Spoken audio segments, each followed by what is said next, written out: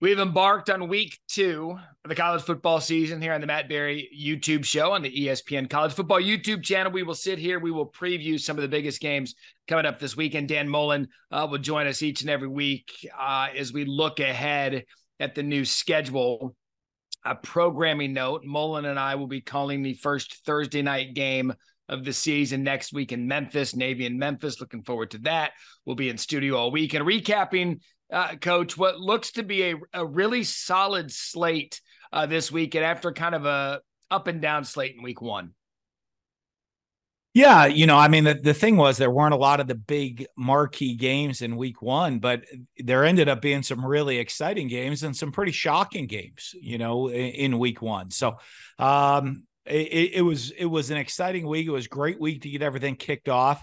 And, as we look at the schedule this week, I'm excited. I mean, every window that we have on Saturday, there's going to be some great games. Yeah, I'm going to title this week kind of a get to know you week with a lot of these teams. And I'll get into that theme in a minute, because I think when you really look at the grid, based on what happened in some of these schools in week 1 relative to who they play in week 2, I think is a very educational week for some of these teams we're going to talk about. But before we move on to week 2, since we haven't really talked since Monday night with Clemson and Duke, I do want to hit on that quickly, and your overall thoughts on what Duke was able to do to Clemson at home.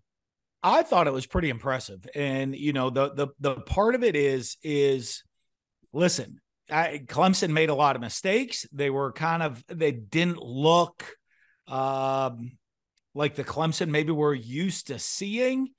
But however, it wasn't that Duke played a perfect game and Clemson made all these mistakes watching that football game. Duke made a bunch of mistakes as well. And I'm watching the game as we were watching back and forth. The thing that stood out to me the most was you kept waiting for Clemson's athletes to just take over and look dominant. And Duke played toe-to-toe with him. I mean, the entire game. I mean, you were looking, it wasn't like Clemson was at any point in the game was ever going to out-athlete Duke. And that says a lot about where the Duke program is. It potentially says that, Clemson maybe doesn't have the game breakers they've had in the past and the skill players they've had in the past, but Duke was going toe-to-toe with them. And, Duke turned the ball over, made some mistakes. So, for them to kind of, and then to put the game away in the fourth quarter with physicality and kind of a dominant factor, I thought was, it says a lot where Duke is. And honestly, it might say a lot where Clemson is as well. Okay, stay there with Clemson, because Dabo said yesterday in his recap of the game at his press conference, he said, look, I looked at the film. If we don't make some of those mistakes offensively moving forward, we won't lose another game. I'm going to say that again. If we don't make some of the mistakes we made offensively, we won't lose another game. Do you agree with that assessment based on what you saw at Clemson? No, not at all. I mean, and you look at their schedule coming. I mean, they have 3 teams currently ranked in the top 17 in the country coming up on their schedule. You look at, the benefit, maybe they're going to have to count on their fan base and the home field advantage when they're playing Florida State. You look how Florida State looked last weekend. They're going to be a much better football team than Clemson, much more talented football team than Clemson going into that game. Now, granted, the game is at home. They get Notre Dame. Well, Notre Dame's not going to look that bad when they step out there on the field. And North Carolina certainly didn't look that bad stepping out there on the field. And when you look at those 3 games, never mind State, I don't see that happening. Now, for Clemson to have any shot at the playoff, they're that's done. That's done. Playoff is done. If they win out, they would have State twice. They could beat Florida State twice. 2 wins over Florida State, a win over Notre Dame, a win over North Carolina, a win over South Carolina. I don't think it's over for them with the schedule that they have this year. However, watching them play Monday, I just don't see it. I don't see them winning out. I don't know. They're going to be lucky to get to the ACC title game watching them play on Monday night. Well, that's what it is. I think it's over just based on the team they fielded. Look, this is a transfer portal world, and Clemson's the only one not living in it. Look at how Florida State won on Monday night. Keon Coleman, transfer. Kid from South Carolina, the pocket knife. I don't know why his name always slips me. Jared Verse, Jaheim Bell on offense. That's what I'm saying. Jared Verse last year on defense. That's what I'm like. Dabo has been so slow to adapt to the NIL portal era. He still wants to get him in high school and develop them, which is all well and good, and you should still be doing that. But at some point, it's going to be too late because he refuses to get developed guys to come in and help him immediately. Did you see one player offensively that could stretch the field for Clemson? That was the issue. That was where you didn't see it. Now, granted that I'm going to give him credit because what you'd see is they don't take transfers in. They don't lose a lot of guys at Clemson. So you're right. I mean, his formula could still potentially work for him and saying, hey, we're going to keep doing what we've been doing. Same guys they've had. Klubnik, I thought solid, looked pretty solid last year a little bit. Watching that game, I don't see him. I was expecting a step forward from, you're talking about a guy that came in as a true freshman late in the year, looked sharp. Now he has, hey, I got a year under my belt in college. I'm the guy moving forward. But I thought he possibly regressed at the quarterback position. And you're used to seeing Clemson give the ball to a running back that gets in the open field and is gone, or stretching the field vertically with receiver. And I don't want to play the running backs. I think their running backs are solid, but they're not game breakers. But they don't have anybody on the outside that there were times we were talking about during the game. They have a guy catch a 6-yard hitch with the corner way off. Turn around. It's one-on-one. It's an 8-yard gain. He gets tackled.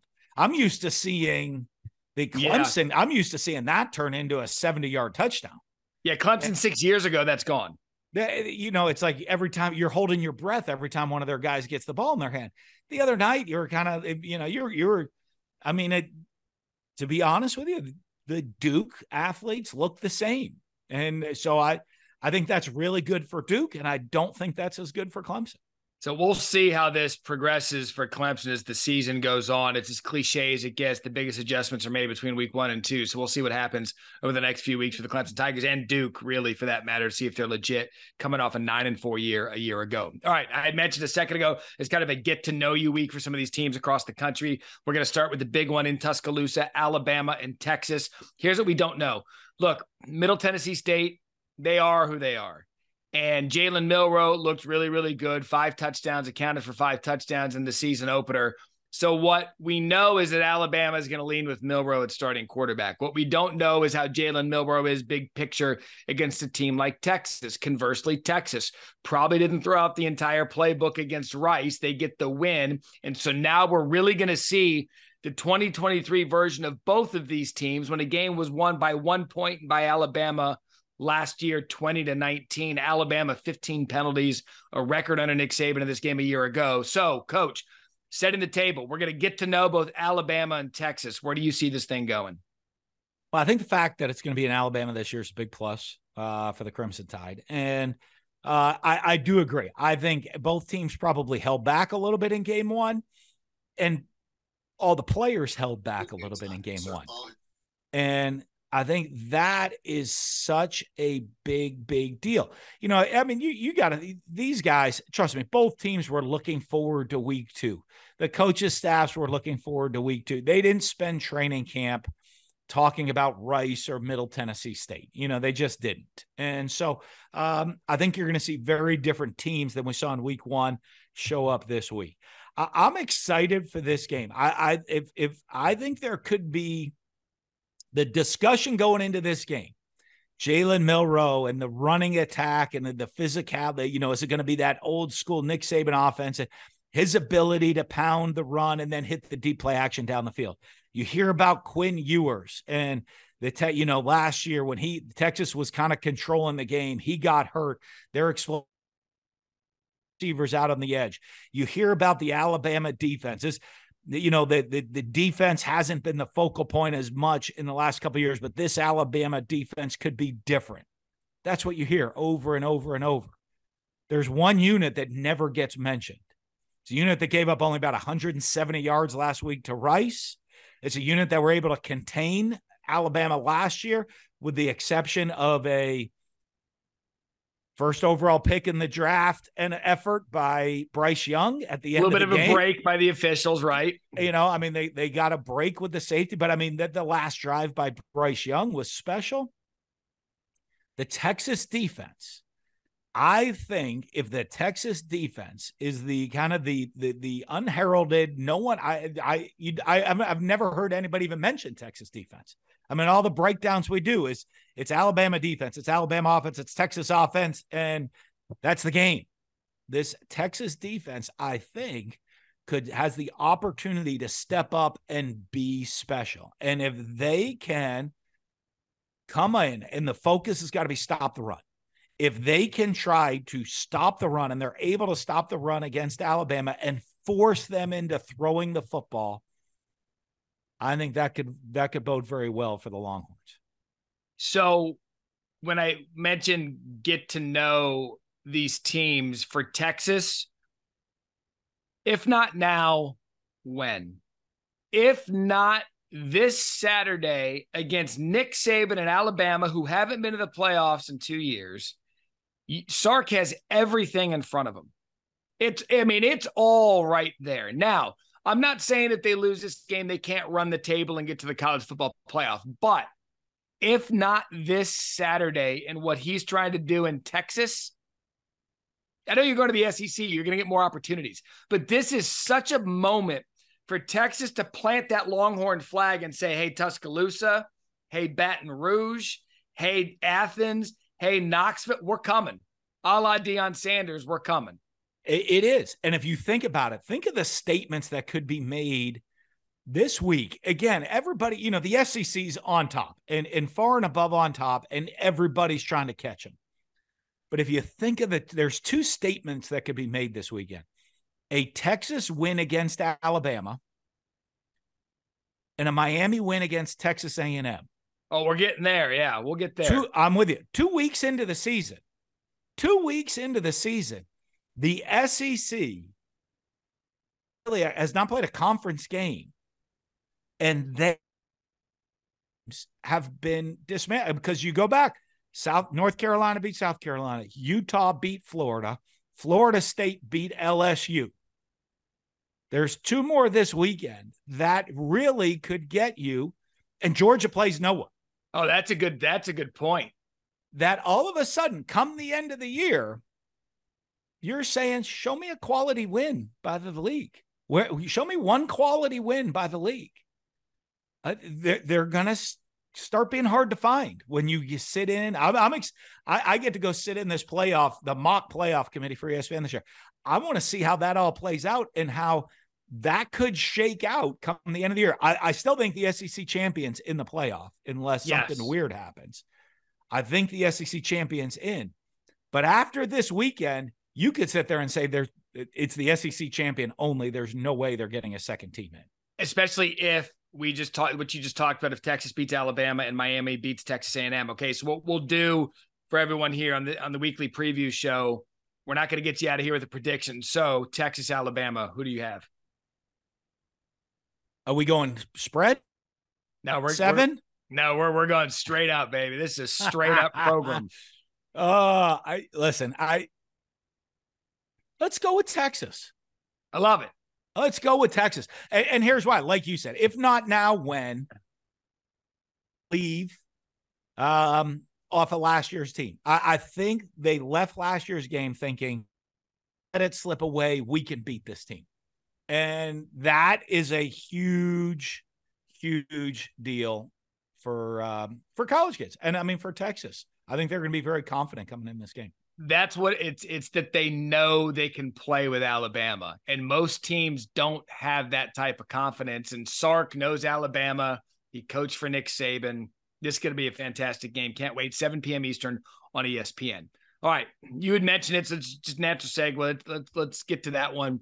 It's a get to know Miami, Texas A&M, 3:30 Eastern ABC.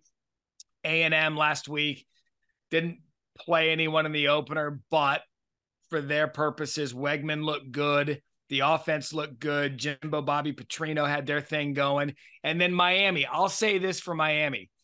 What we didn't get year one out of Cristobal was them beating a team handily that they should. They did so last week in the Battle of Miami against Miami, Ohio, 38-3. Tyler Van Dyke looked pretty good. But this is another big one for a year two coach, because he's got to start getting people to believe that, you know what I'm bringing back home, it's going to work. Trust me. This game last year was absolutely hideous. Now they get another opportunity. It's a get to know each other this week with Texas A&M. Are they legit? And Miami, is the build coming? I think this is one of the biggest games of the weekend, for the two programs, because, we when you talk Texas, Alabama, the loser, that's okay. They still have a lot in front of them. There's going to be a lot of questions asked to the loser of this game. I think this is one of the biggest games. Texas A&M, like you said, I thought they looked sharp last week. Their wide receivers look like players on the pro. Yeah. Evan Stewart, wow. They have guys that can score, put the ball in the end zone. And listen, we all know the pressure around Jimbo Fisher. He wants to go they've been kind of laying low in the offseason right now. And can they jump up and shock people with the talent that they have? I think this is a game that is kind of a must-win game for them for this season to play out how they want to see it play out. Miami in year two with Cristobal.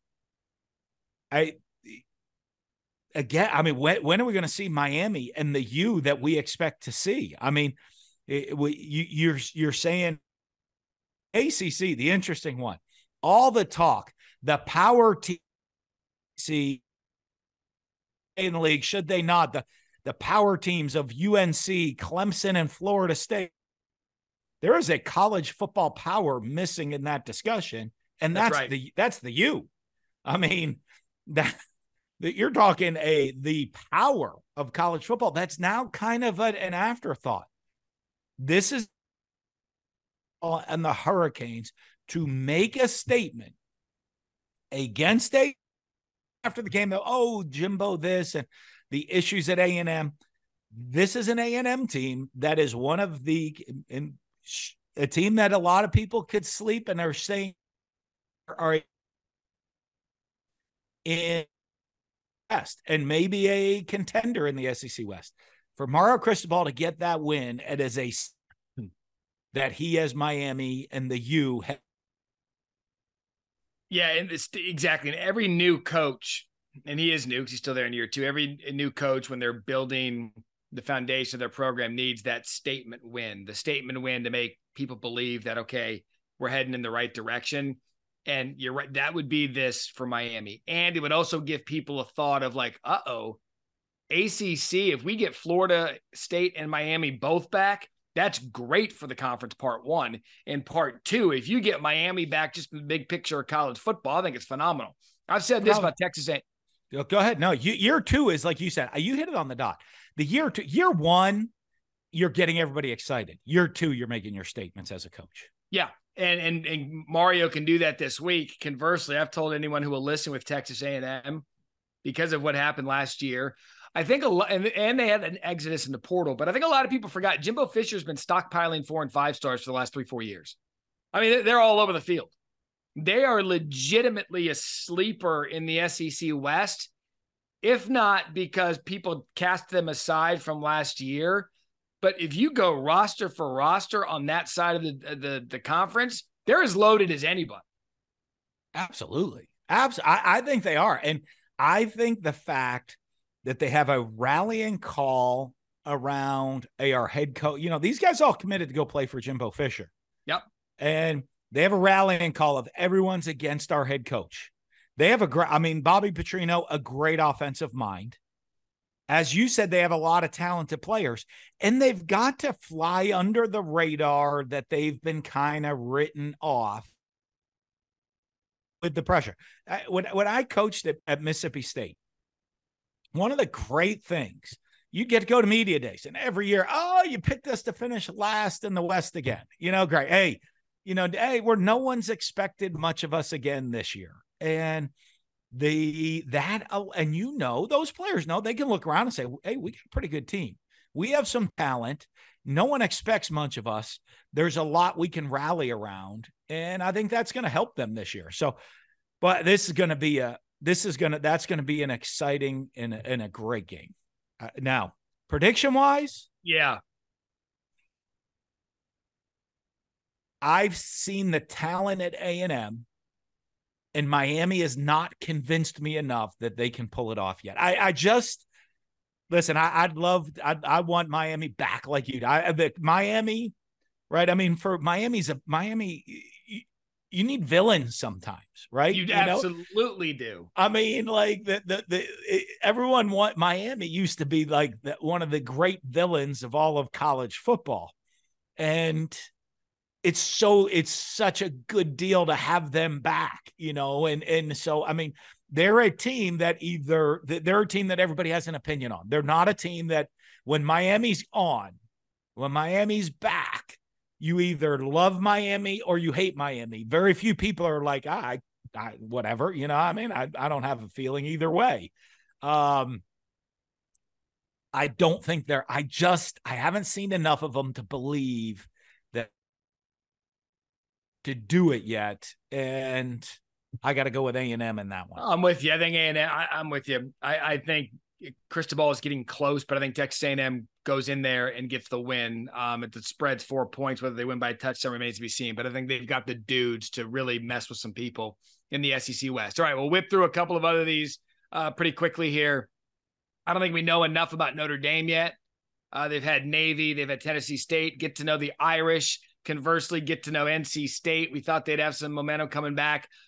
Quickly, give me Notre Dame, NC State prediction.